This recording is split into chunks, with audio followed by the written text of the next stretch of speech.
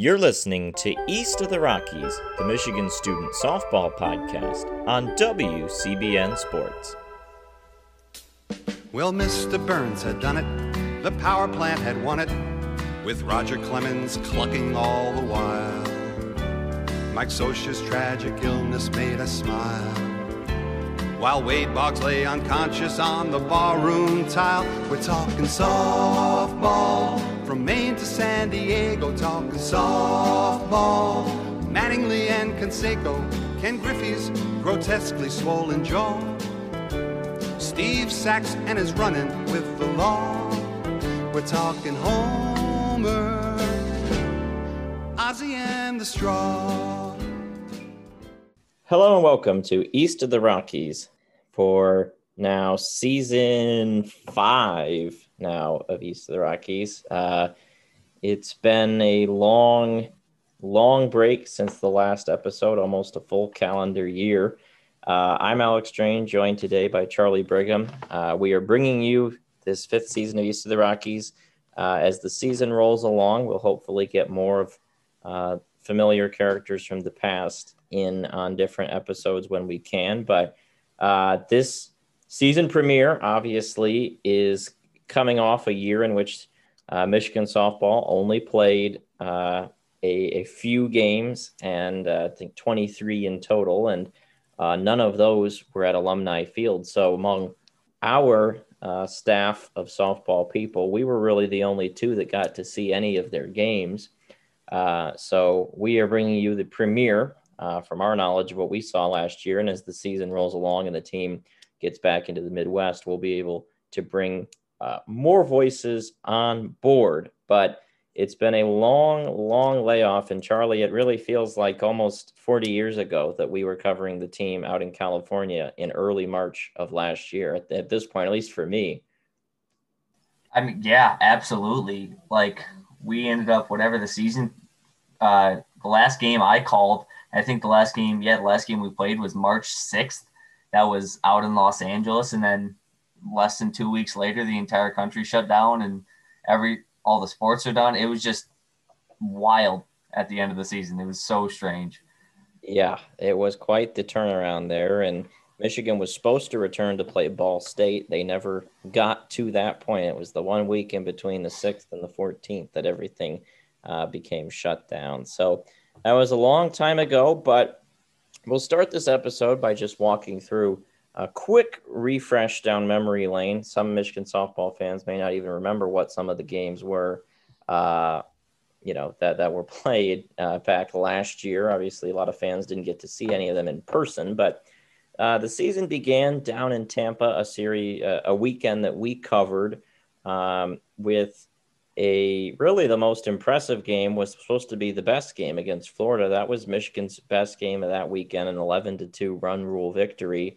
And then they had a lot of tight games, a 5-4 win against Illinois State, and then a pair of extra inning games, a dramatic win against USF, and then a 1-0 win, also dramatic, on Sunday morning against Fresno State in 9 innings.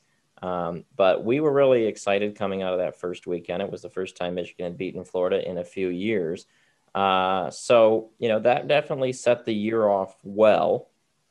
Then came the Chapel Hill weekend, which our old friend Morris Fabry watched a couple games. He did go to a few games there, but we didn't have a crew. Michigan did sweep 4 games with Louisville and North Carolina.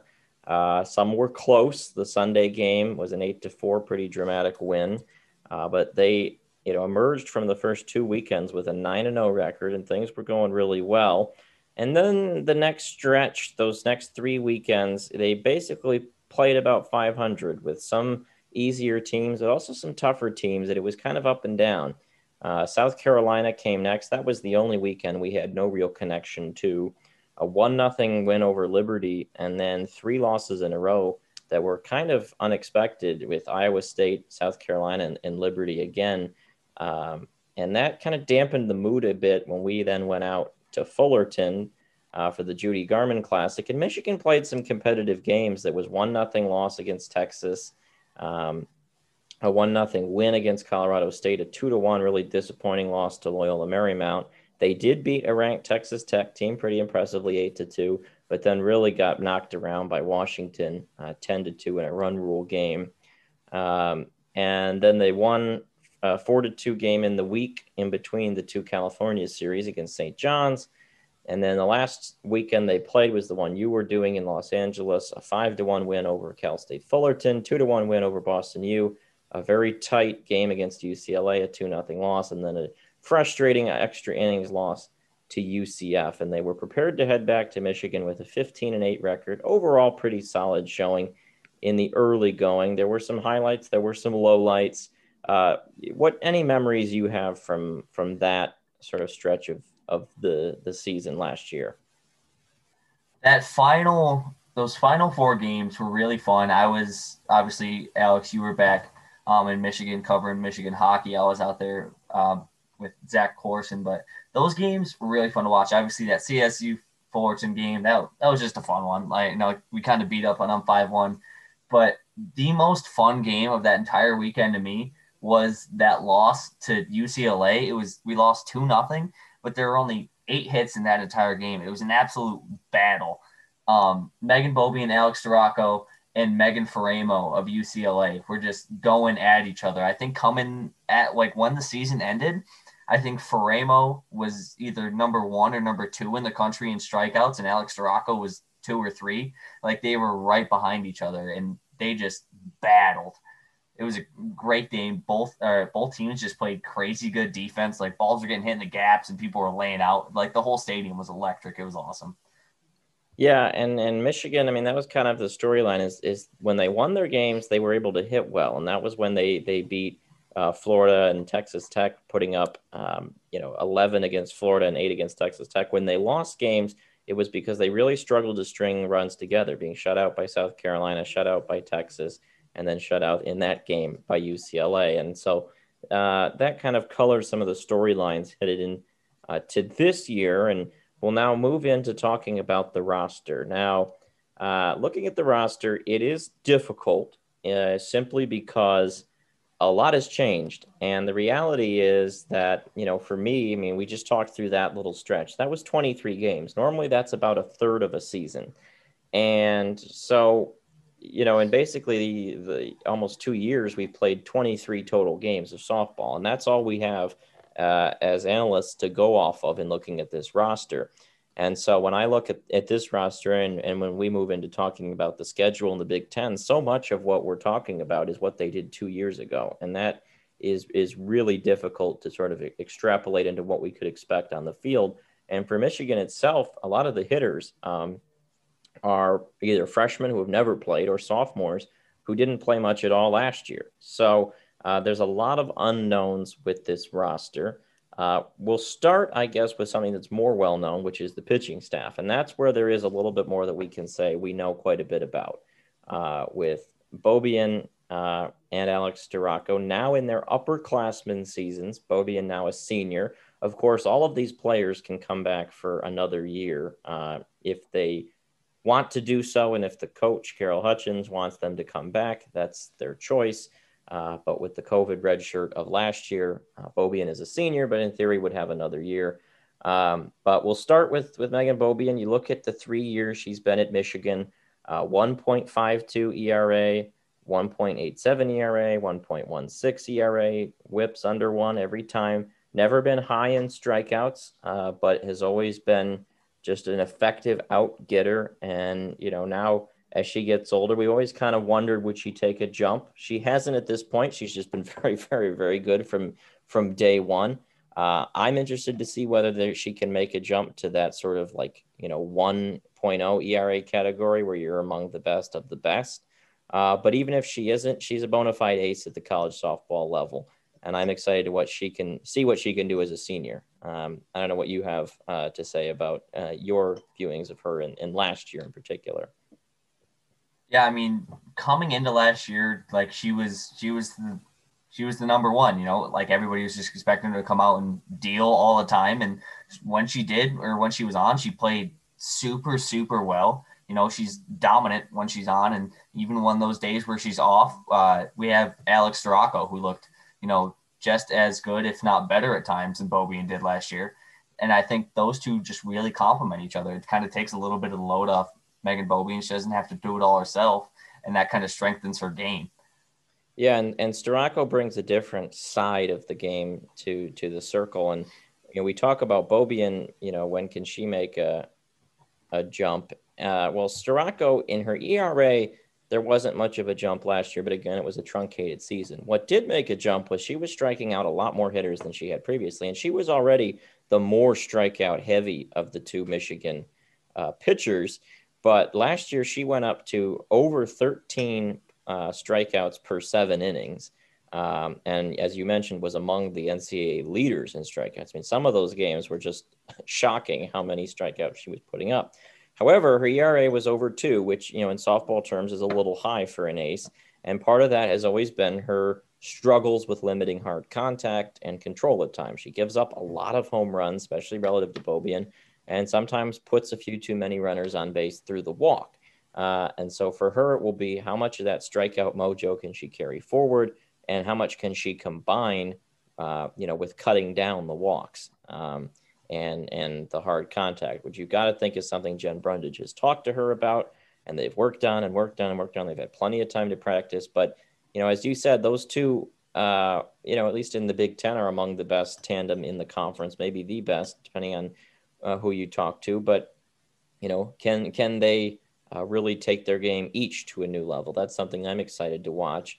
And then Chandler Dennis is the other name to talk about. We were interested in her last year. She came in as a top 30 prospect in the entire country in her recruiting class, one of the top pitching recruits in the entire country.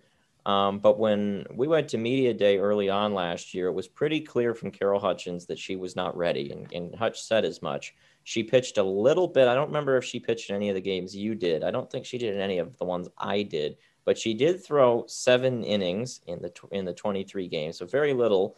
But it didn't go terribly well for her, which was, again, in line with what we were told and what she was working on. But, altogether, she's a very talented recruit coming out of high school, and now she's got a full year under her belt working with Michigan's coaching staff. And I think this is when we could really see her start to break through for the Wolverines.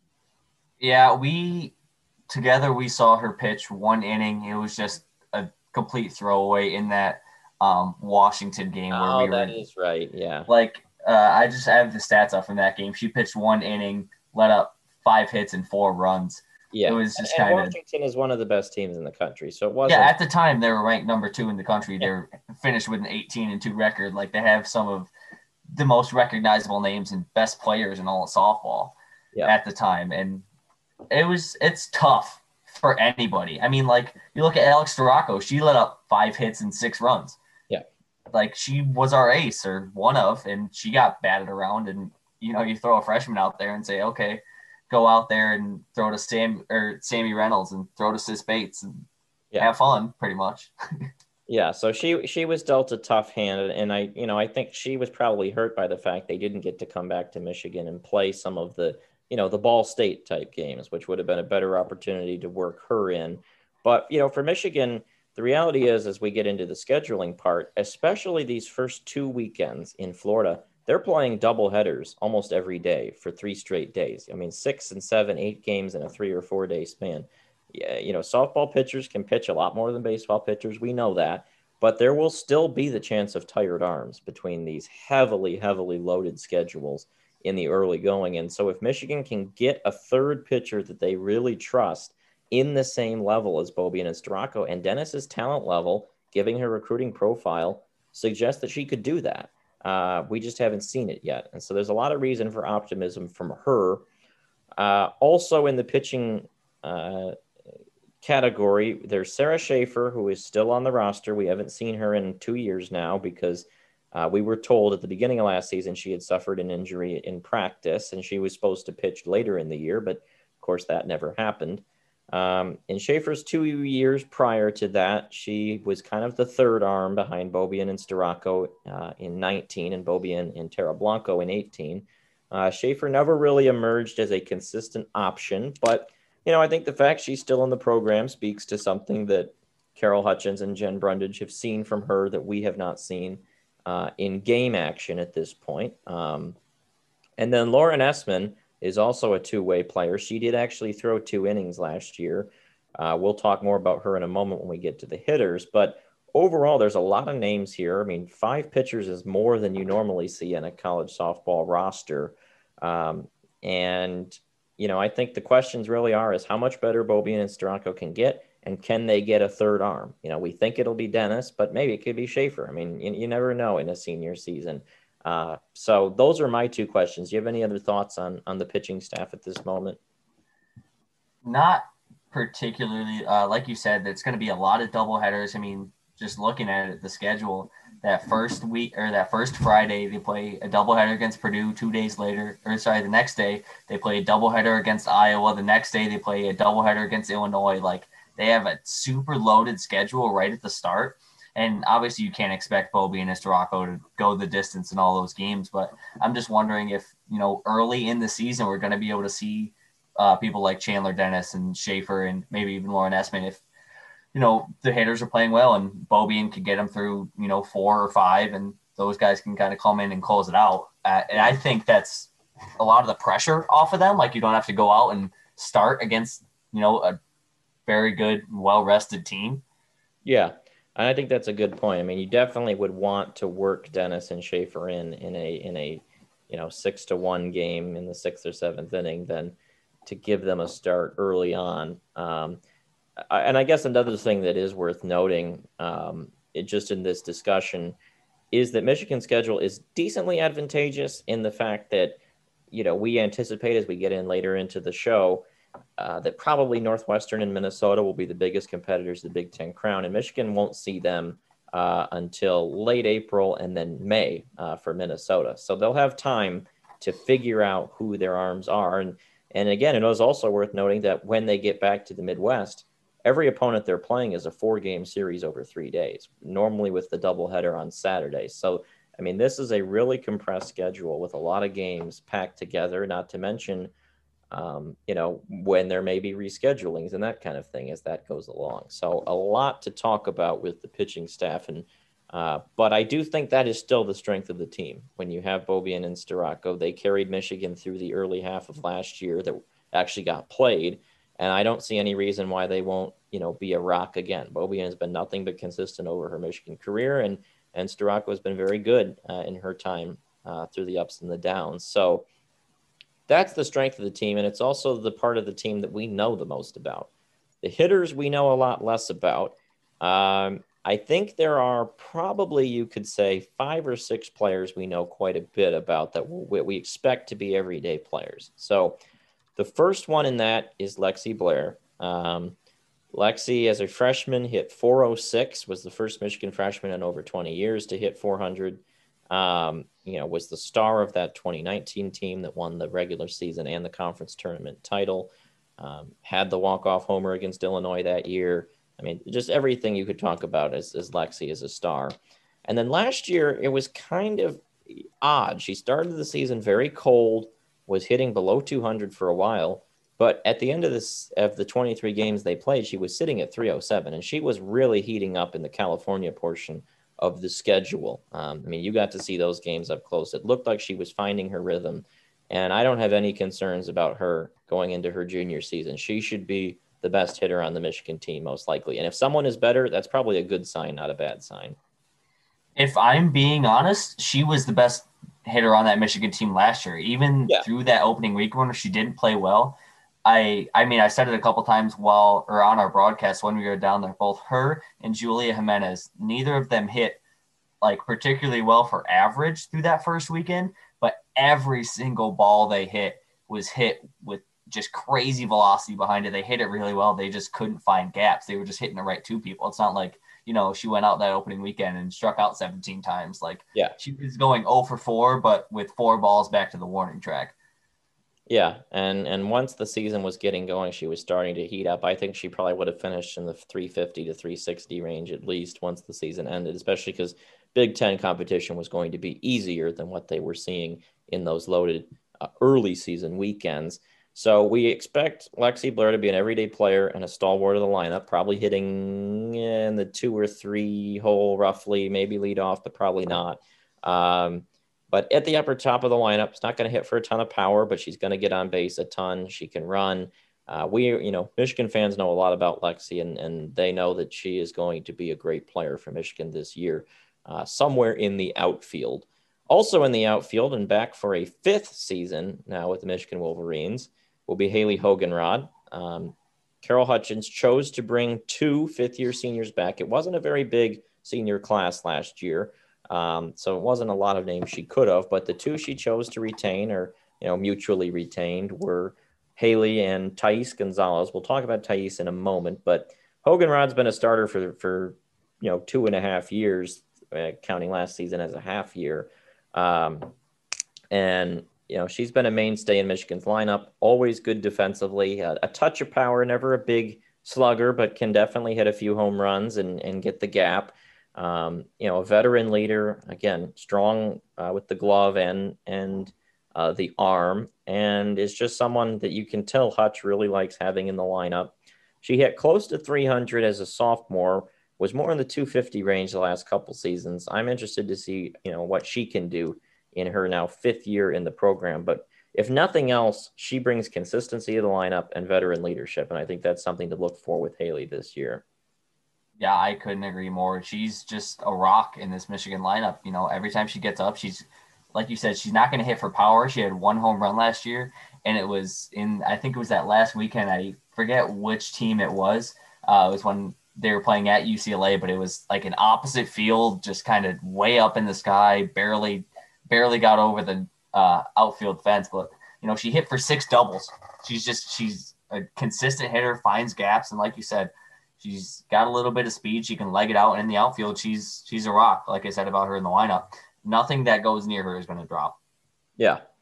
So Hogenrod and Blair will man the outfield. There's another spot that we'll get to who could fill that. Obviously, one name, as we mentioned, is Thais Gonzalez. I'm not super optimistic that she will be the starter at that position simply because she's been now in her 5th season. She's never been able to be a consistent starter, but that doesn't mean, even if she isn't, that she won't have a role on the team. She's always been a good pinch runner, to move you up on the bases, steal bases, potentially bunt in certain situations, a defensive replacement. A good outfield utility player, I think, is the best way to profile Thais at this point in her career. And I wouldn't be shocked to see her start this weekend. That's been a theme in her career, is that Hutch really likes her. She's a good placeholder, which is an unfair thing to say, but several times now in her career, she started the year in the outfield and then someone ends up taking that spot. She knows her role, and if she's called upon to be a starter, she'll do her best.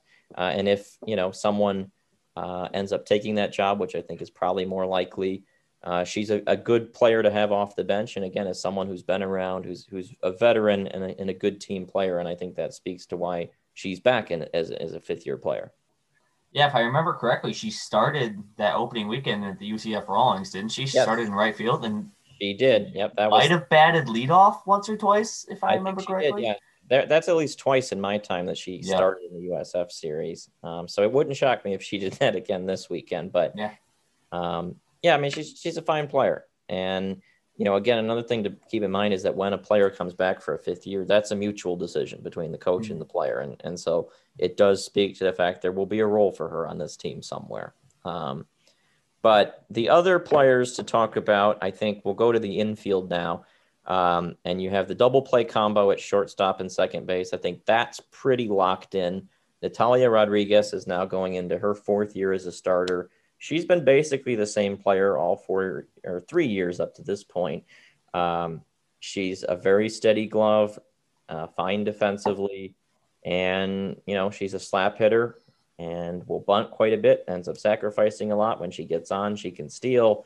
Almost no power. It took her, I think, over a year to get her first extra base hit as a Wolverine. Has, I think, 1 career home run to her name. But she knows her role. She's been doing it for 3 years now, and I don't see any reason why that will be different here in 2021. Yeah, I couldn't agree more. She's a solid infielder, and like you said, slap hitter. She's got crazy wheels. She's going to fly around the bases. really looking forward to watching her this season. And then at second base is Julia Jimenez, who started there pretty much every game last year. When a player comes in and starts right away as a freshman, that's generally a good sign for what the coach thinks about them and their ability to stick there for the rest of their career. And I think she was on the Lexi Blair trajectory. She wasn't going to hit 400 like Lexi did as a freshman, but I think she was going to be well over 300 once the Big Ten season got going. Just was kind of the spark plug in some of those games where Michigan was struggling offensively. She would be the one that would notch a double or a single and get on and try to get the team fired up. I mean, I know you were a huge fan of her game in the early going, and we only got to see 23 games of her. But I think at least for me, that was enough for me to know that she will be a player, and I think is a breakout candidate here in the new season. Spark plug's a great word. She just plays. Hutch mentioned it during media day when we came back from Tampa last year. She just plays with a swagger and just walks around like she's kind of got that attitude to herself. Like, yeah, I'm the best player on the field. And for a while, she played like it. Like in the infield, she was super solid. And at the plate, 20 hits through 23 games, and 8 of those hits were one of them was a home run, and 7 of them were doubles. Yep. Like you said, spark plug, just big play mentality. She's able to get a run going. She's able to keep a run going. She's just a really fun player to watch. And, yeah, one of my favorite players on this squad. Yeah, definitely. And so Jimenez and Rodriguez, will man the middle there for Michigan. And then the other names that I think are going to be in the lineup, for sure, you have Hannah Carson behind the plate. I feel very confident that she will be the starter at catcher. She started, I think, every game at catcher last year, filled in at that spot for Katie Alexander back in 2019, ended up having to come in during the tournament when Katie had an injury. And then, Hannah Carson was a 296 hitter as a freshman, 284 in the abbreviated part of last season, and probably was going to up that average as everyone does once you get into the Big Ten. She had 7 extra base hits as a freshman, only had 2 last year, but we know she has power and the ability to put it in the gaps. Her defense is coming along behind the plate, and, she has a big responsibility in handling this pitching staff. And as we get into the freshmen, she's going to have some competition behind the plate with some of the freshmen they brought in as catchers. But I feel very confident that she will be the starter at that catcher position. She was preordained as the successor to Katie Alexander, and she looked to be very much on track to be filling that role when we got to see her last season. Yeah, and she, she had mentioned that bond that she had formed with Megan Bobie and how Bobie kind of like brought her under her wing after Alexander left. So obviously to be successful in either baseball or softball, it doesn't matter which one, a huge part of that is a great bond between a pitcher and a catcher. And with aces like Storako and Bobie, and it's good to have somebody you trust behind the plate. I think it's going to be a little difficult for these newcomers, as talented as they might be, to bump Carson out of that spot. Because, last year she showed no reason why that spot shouldn't be hers coming into this year. Plus that year, already added trust and that just kind of accountability factor that she's got. Yeah, for sure.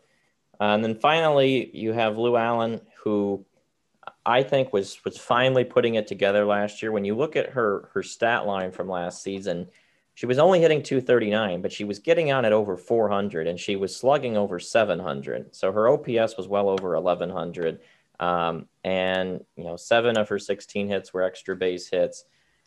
Michigan fans that are diehards know the story with Lou. She was a 5-star caliber prospect coming out of high school, had basically 2 full years wiped out from injuries where she was playing a few games, but just couldn't move at all like they wanted. Especially that second year, the injury was really devastating after, what she had gone through the first year. But I think last year she was finally starting into the rounding into the player we always thought she could be. And I don't know. We haven't been to media day yet. That's actually going to be tomorrow. So we had to record this before that, but fingers crossed she's ready to go. She went through a healthy offseason last year, and I'm hoping she did that again this year because there's so much talent. She sees the plate so well, such good discipline and ability to draw walks. That's how you end up with an OBP that high compared to your batting average. She can hit for contact, but she's got a lot of power. This is a lineup that needs power, and I don't know where she'll play, whether it's DP or first base, but as long as she's healthy, she's going to be in the lineup, but I'm pretty convinced of that. Yeah, absolutely. She is, the one spot I look at this lineup this year where I look at it and say, that's where the power is going to come from. She had 2 home runs last year. And like you said, her mobility isn't great, just due to that injury. But even with that, she notched 5 doubles. So she's going to find gaps and she can hit for power to be able to leg out extra base hits, with that injury in her back pocket. It's impressive to watch. And she's so fun. She's lively on the field. Everybody loves her. She's just a huge, huge part of this Michigan team. And so then you have, with those 6, which we'll run through again, Carson, Allen, Jimenez, Rodriguez, Hogan, Rudd, and Blair. I think those 6 will make up, obviously 2/3 of the Michigan lineup. I would bet on those 6 being in the lineup almost every day. The question then becomes, where do the other 3 spots come from? You've got a hole at either DP or first base, a hole at third base, and you've got a hole somewhere in the outfield. And there's no shortage of options of the players we've seen over the years that could fill those spots. We mentioned Thais. Taylor Bump is another one we've seen some of. Taylor Bump's career has been, up and down. And she's had some moments. She had 2 home runs last year, and I remember one of them went very far. I mean, she's very tall, has the frame to be a power hitter, hit a ton of home runs in high school. So she's got the talent. The problem has been hitting for contact, and she's never hit above 207 in her 2.5 years at Michigan.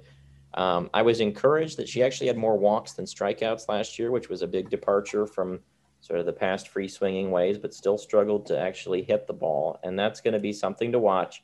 If she can put it all together, there will be a spot for her in the lineup. We just simply have not seen it up to this point, but I know Hutch will give her one more shot to try and prove herself. And if she can, she'll play at either of the corner infield positions. Yeah, I couldn't put it better myself. She's a veteran in this lineup. And like you said, Hutch trusts her. If she can put it all together, she could kind of be the X factor for this Michigan team. Yeah, and we've said that for a few years now, and it's still true today. The other option one I'm pretty bullish on is Lauren Essman, who only got 21 at-bats last year, so it's an extremely small sample size, but she was hitting 238, 333 on base in those 21 at-bats, 5 hits, one of which was a huge grand slam home run against Louisville in the second weekend. And had a good high school career in Kalamazoo, as a good in-state player. And, I think the fact that she was able to get some at-bats last year where other freshmen didn't speaks to, Hutch being comfortable with her, or perhaps her being college ready. And in a year where you've got so many players she's competing against who have never really hit at all at the collegiate level, the fact that she has just that little bit of experience makes me think she's got a small leg up. And I liked what I saw from her last year. Yeah, I did as well. It's when it comes down to filling that last outfield spot, she's where my eyes go. Like you said, she only had 21 at-bats, but Thais Gonzalez only had 28. Yeah. Giving her that many in as short of a season as it was, obviously Hutch has trust in her, and she capitalized when she could. No matter who you are, a grand slam is impressive, especially a freshman. Yeah, and I remember the fall game I did back in October 2019 with Lucas Vargas at Alumni. Essman almost hit a home run. I think it was a double or a triple that fell just short of the wall, but she's got that power. So again, in a lineup that's going to need some power, I think she's a good guess. The rest of the names are people who we just don't know much about, because Lexi Voss has 2 career at-bats. Audrey LeClaire has 0. And then you've got a bunch of freshman options as well. So this is kind of the uncharted territory. Also, Jessica Garman as well didn't have any at-bats last year and now is a sophomore. So running through those names briefly, Voss was billed as a power hitter from the Chicago area coming in last year. Again, only got 2 at-bats, so we didn't get to see much, but seen as a power outfielder. Audrey LeClaire was seen more as kind of a Lexi Blair type in a slap hitter, speed, defense, that kind of thing, but was also a very, very highly touted recruit from the state of Arizona. And then Jessica Garman was kind of the depth catcher they took. And then out of the freshmen, they didn't take a ton of freshmen, at least that were highly touted this year, but they did take two. Kiki Thole, who is a catcher and an infielder, billed as a pretty good player, also from the Chicago area, if I remember correctly, with some power. The niece of Michigan assistant coach Bonnie Thole, so she's got some connections to the program. And then Riley Karakaburu is, I believe, how it's pronounced. At least that's me eyeballing it and spelling it out, but it's one heck of a last name. And she was a very highly touted recruit, similar profile to Thole, power hitter, can hit for average, good high school record, highly touted. So both of those players could step in. And then lastly, you have Sierra Kirsten and Kaylee Rodriguez, who Rodriguez was taken later in the cycle, so we don't actually know anything about her. She was not included in the initial recruiting profile write-up, which is really all the information we have. Whereas Kirsten is from Clarkston, Michigan, kind of in that Jessica Garman mold where Michigan likes to take one player from the area who's not as highly touted, but they like some of the skills profiles. So I think of all of those names, I would look to LeClaire and Voss simply because they're sophomores as options. Maybe you could move Lauren Essman to the infield and you could fit one of them into the outfield. Or I would then obviously look to Thole and Kara Kaburu since they are the more highly touted freshmen. And, it seems like one freshman plays every year kind of right away. Where last year it was Jimenez, the year before that it was Lexi. And so, maybe you can hope that one of those two play. And, again, it's tough to tape this podcast right now because going to media day will give us some insights tomorrow, but our scheduling, we wanted to get this recorded so we could get it to all of you before the first games. So it's kind of a stab in the dark right now, but going off the recruiting profiles, Michigan isn't at a shortage of talent. It's just a matter of who shows up, and it's really hard for us to know because we haven't been, at the practices. Yeah, and I think one thing that might play to Michigan's advantage in this case is that super loaded schedule early on. Not really necessarily highly competitive games, but the fact that there's so many games, like opening weekend, I'm looking at 6 games. So Obviously the freshmen are kind of going to get rotations. Obviously Hutch is a smart coach. He's going to put people where they're going to succeed. And this opening weekend, I think at least, provides a really good opportunity for these freshmen in the playing time they get in their innings to come out there and show the team what they got. Yeah, and I think it will definitely be interesting to see who gets in the lineup and how much they rotate, who gets gets the looks. And again, this is a thing where you'd love to be inside the program and have an idea of who is standing out in practice and who isn't, or what injuries have happened. I mean, obviously it was 2 consecutive years we were told Lou Allen had an injury. Last year we found out Sarah Schaefer had an injury. I mean, there's probably someone who's injured. We just don't know who it is. And so that's the tough part doing what we do with no preseason games and no exhibition games. I mean, the last couple of years, at least, we got to go to the fall game and get a sense of that. This year we're going off as little info as possible. And it's also worth noting that Michigan has, in total, you count up all of the players who are hitters, and, they've got 16 hitters. And in total, we see just 6 of those as everyday players. And then you've got, even beyond that, so many of them, the 4 freshmen plus LeClaire, Voss, Garman, and Essman. I mean, that right there is 7 players who have very few career at-bats. And even, we saw Julia Jimenez, but she only got about 80 at-bats. So altogether, you're talking half the hitters on this team have less than a third of a season of college experience. So this is a very young and inexperienced team, as is every team in college softball because of how everyone went through this together. So I think across the board, there will be a lot of shifting, a lot of trial and error, and Michigan should be no exception to that. Yeah, I agree. Just kind of one thing you meant, whatever, Julia Jimenez, she did only have, a third of a season, but the third of a season that she got was some quality softball. Like, there was just so many games against really good ranked teams. She saw some of the best pitching she'll probably ever face in Megan Faramo And just looking through, I mean, a ranked UCF team, a ranked UCLA team, Washington, Texas, Texas Tech, like the list just goes on and on of high quality teams. So even though she did only get, whatever it was, 80 something at bats, they were really high quality every time. Yeah, and that is a good point. So, that's the roster. I think they'll be strong in the pitching staff. I think they'll have some consistent hitters. It's just a matter of, as it is every year, pretty much since the Sierras left back in 2016, who's going to step up in the big moments, who's going to get the big at-bats, and, who is going to hit the ball for power.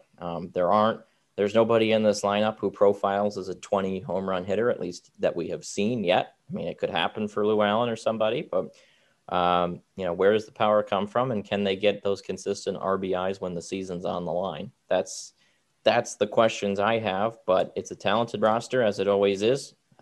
Carol Hutchins is a great recruiter, and they've cobbled together a team with a lot of players. So that's the team. Now we will move into the next segment, which will be looking at the schedule and sort of the Big Ten, and then we'll finish by looking specifically at this coming weekend. The schedule, as most fans know, is going to be, unfortunately, a all Big Ten schedule, which has its upsides and its downsides. It's a 44-game schedule. The upside is Michigan is going to get to play every team, which traditionally did not happen. Traditionally, Michigan only played about half the conference. This year, they'll get to play everybody. Downside is we don't get that experience that you get normally against the Floridas and the Washingtons, who, as most fans know, those are the powerhouses of college softball. That said, 2 years ago was one of the best years for the Big Ten in history, where they had three teams, Michigan, Northwestern, and Minnesota, all host regionals, and two of them made the Supers, and Minnesota made the Women's College World Series. So this was a very good conference a few years ago, at least for Big Ten standards. It's just not super deep, and that's one of the things to talk about. But 44 games, and the first two weekends, this coming one in late February, and then the second weekend in March, are being played in Leesburg, Florida. And then Michigan will return to the Midwest, and they'll be doing home and away series, 4-game sets with various opponents. The home series are Rutgers, Northwestern, Maryland, and MSU. The road series are Indiana, OSU, Penn State, and Minnesota. Anything in particular stand out to you just when we talk about a Big Ten only schedule and the composition of the schedule? Yeah, I mean, looking at it, in one sense, we kind of drew the short straw on that Minnesota side. Probably one of the better teams they're going to face all year. To have to play 4 games against them in Minneapolis is kind of unfortunate, but also, like we mentioned, it's kind of hard to tell because that was, 2 years ago. There's been a lot of overturn. No team is really the same that they were. But just looking at the schedule, I mean, in any sport, it's hard to beat somebody twice. It's hard to beat somebody twice in a row for sure. It doesn't matter who you are. It doesn't matter what sport you're playing. And looking at, these kind of blocks of games where you play a team 4 times over the course of a weekend, it's going to be really interesting to see because, sometimes say we lose a tough one to MSU in a normal season. If those games are a little bit farther apart, you can kind of, plan for, what your game plan is going to be. And it's tougher with a real quick overturn like that. Yeah, it will definitely be condensed. The teams will get to know each other very well. One other thing to mention that I forgot to mention in the overview is that there's no Big Ten tournament this year. The Big Ten tournament has been canceled. The auto bid for the league into the NCAAs will go to the regular season champion. Michigan, of course, is the two-time defending conference regular season champion in 2018 and 2019. So looking to make it 3 in a row this season. But the standings will be, important to watch as a result. You won't have that jostling for the Big Ten tournament. And in some ways, it's nice because 2 years ago, Michigan didn't play Northwestern or Minnesota in the regular season and then kind of went into the conference tournament saying, okay, now this is when we're going to actually get to face them. This time you'll get to know them very well over 4 games each during the season. So Those are the storylines with the schedule. As for the conference itself, I think if we go through some of the top teams, we've talked about Northwestern and Minnesota quite a bit because they were very good 2 years ago. No guarantee that they are very good again this year, but they probably will be. They've had some turnover just in my notes. McKenna Partain and Natalie Den Hartog are back for the Gophers, as is Amber Pfizer. Some of the other players have shuffled out, some changeover in the circle a little bit. Sydney Smith is gone, but Autumn Peace, who was there in the brief season last year, will be back. Minnesota has been very competitive nationally in the last few years, so I think they'll be pretty good. Northwestern was one of the youngest teams in the conference 2 years ago, and as a result, most of their lineup is back, including Danielle Williams, who was their ace 2 years ago. So I think both those teams will be good. Probably the biggest competition. You also had Wisconsin and Ohio State 2 years ago. Ohio State's pretty much totally different than they were 2 years ago, so it's tough to read into what to expect there. Wisconsin was ranked last season, but they lost Kayla Conwent, who was the Big Ten Player of the Year in 2019. And really, those 5 teams, Michigan plus Wisconsin, OSU, Minnesota, Northwestern, were really the only teams that were even close to the tournament 2 years ago. So as a result, there's going to be a lot of weekends this year where you're not playing a very good team, most likely, a team that had a pretty bad record 2 years ago. But as we mentioned, they may be good now. And that's what's so tough here. It's really hard to do scouting. And every team is looking at rosters that are, half the team are players who've never really played. So it really adds some uncertainty and a lot of intrigue, I think, in my mind. Yeah, it's a very good point, like you said. Another thing that I was just kind of thinking of, like you said, a lot of teams have a lot of players that haven't played before. And, in a regular season, it's kind of nice to be able to take your freshmen who haven't gotten at bats or whatever and kind of hide them in your lineup, for lack of a better term, kind of just sprinkle them in every once in a while. But in these games, or in these series rather, that are just so close and so quick, the turnaround, you're not going to be able to really do that because teams are going to recognize that. They're going to recognize a weak link and try to take advantage of you, whether it's on the mound, whether it's in the field or at the plate.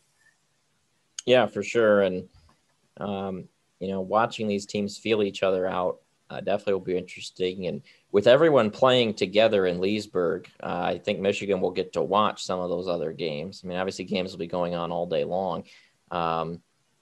Just looking at some of these game times this coming weekend, it's mostly in the mornings, 10:20, 2 games, 12:50 for 2 games, then 9 a.m. Sunday morning and 11:30 a.m. on Sunday.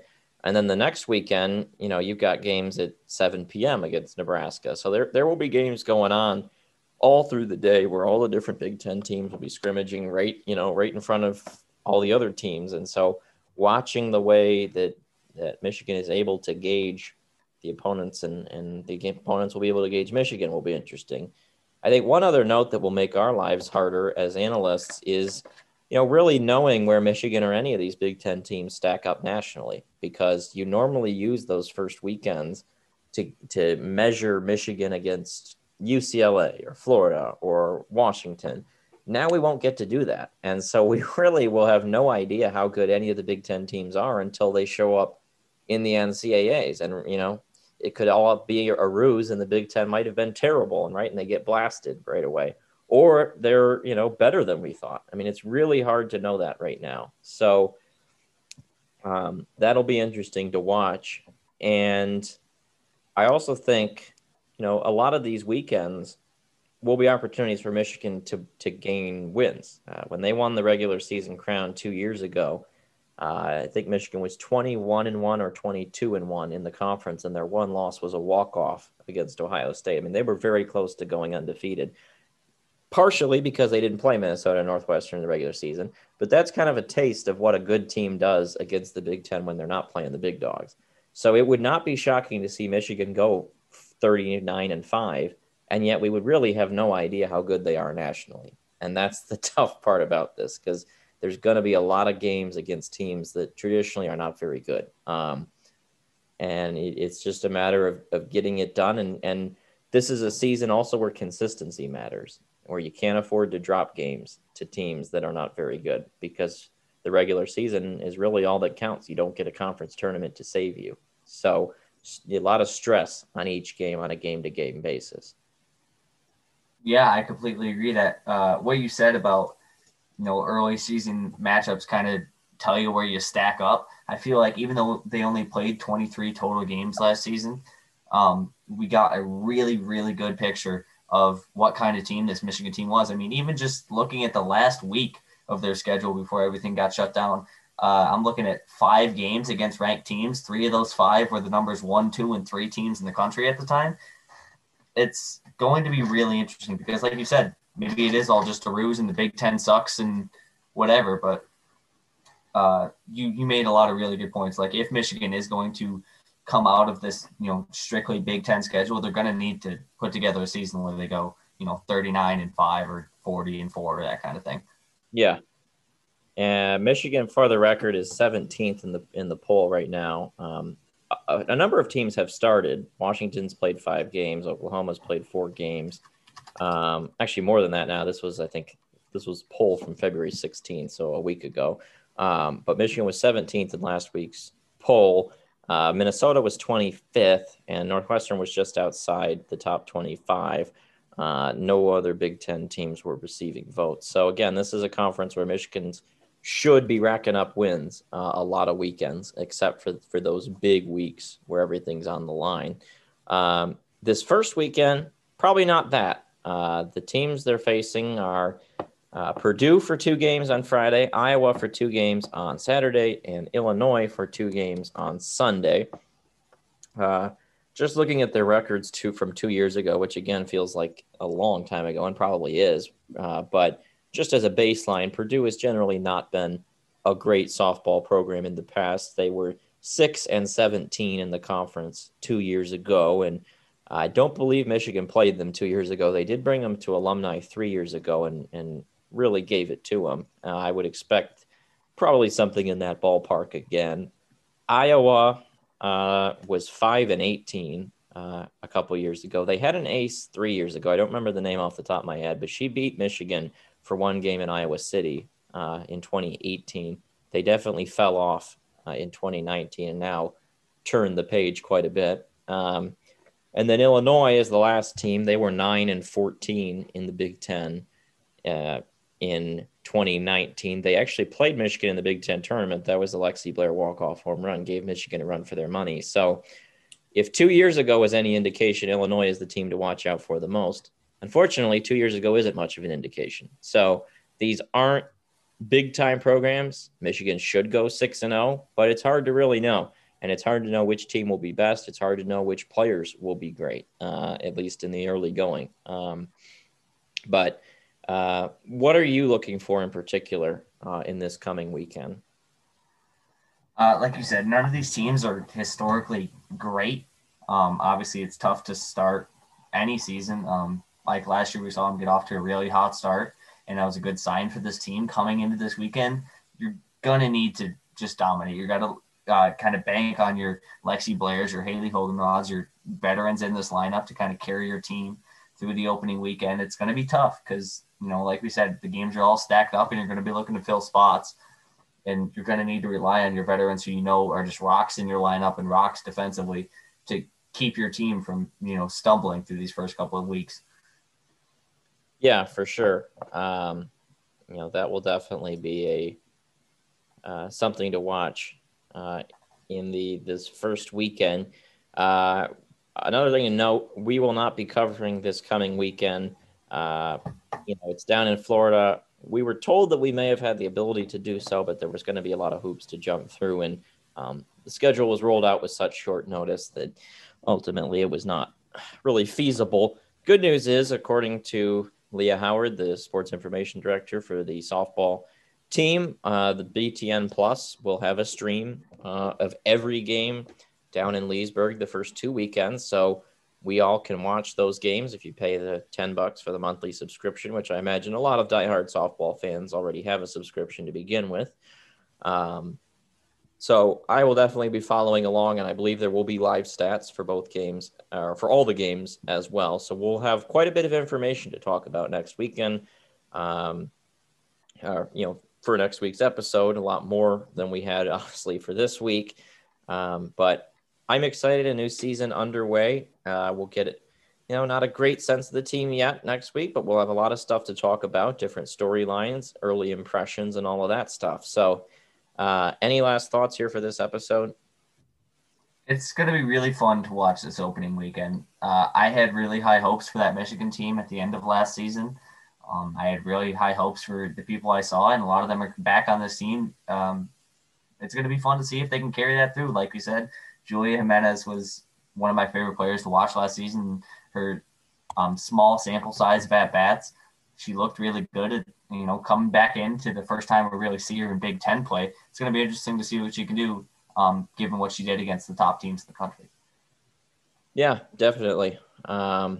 So that does it for this week's episode of East of the Rockies. We will be back next week with some insights from Media Day, as well as hopefully 6 softball games to talk about, plenty of stats, other storylines, and all other Big Ten play to talk about. So that does it for this week's episode. For Charlie Brigham and Alex Drain, we'll leave you with a good night and go blue, and we'll see you next week.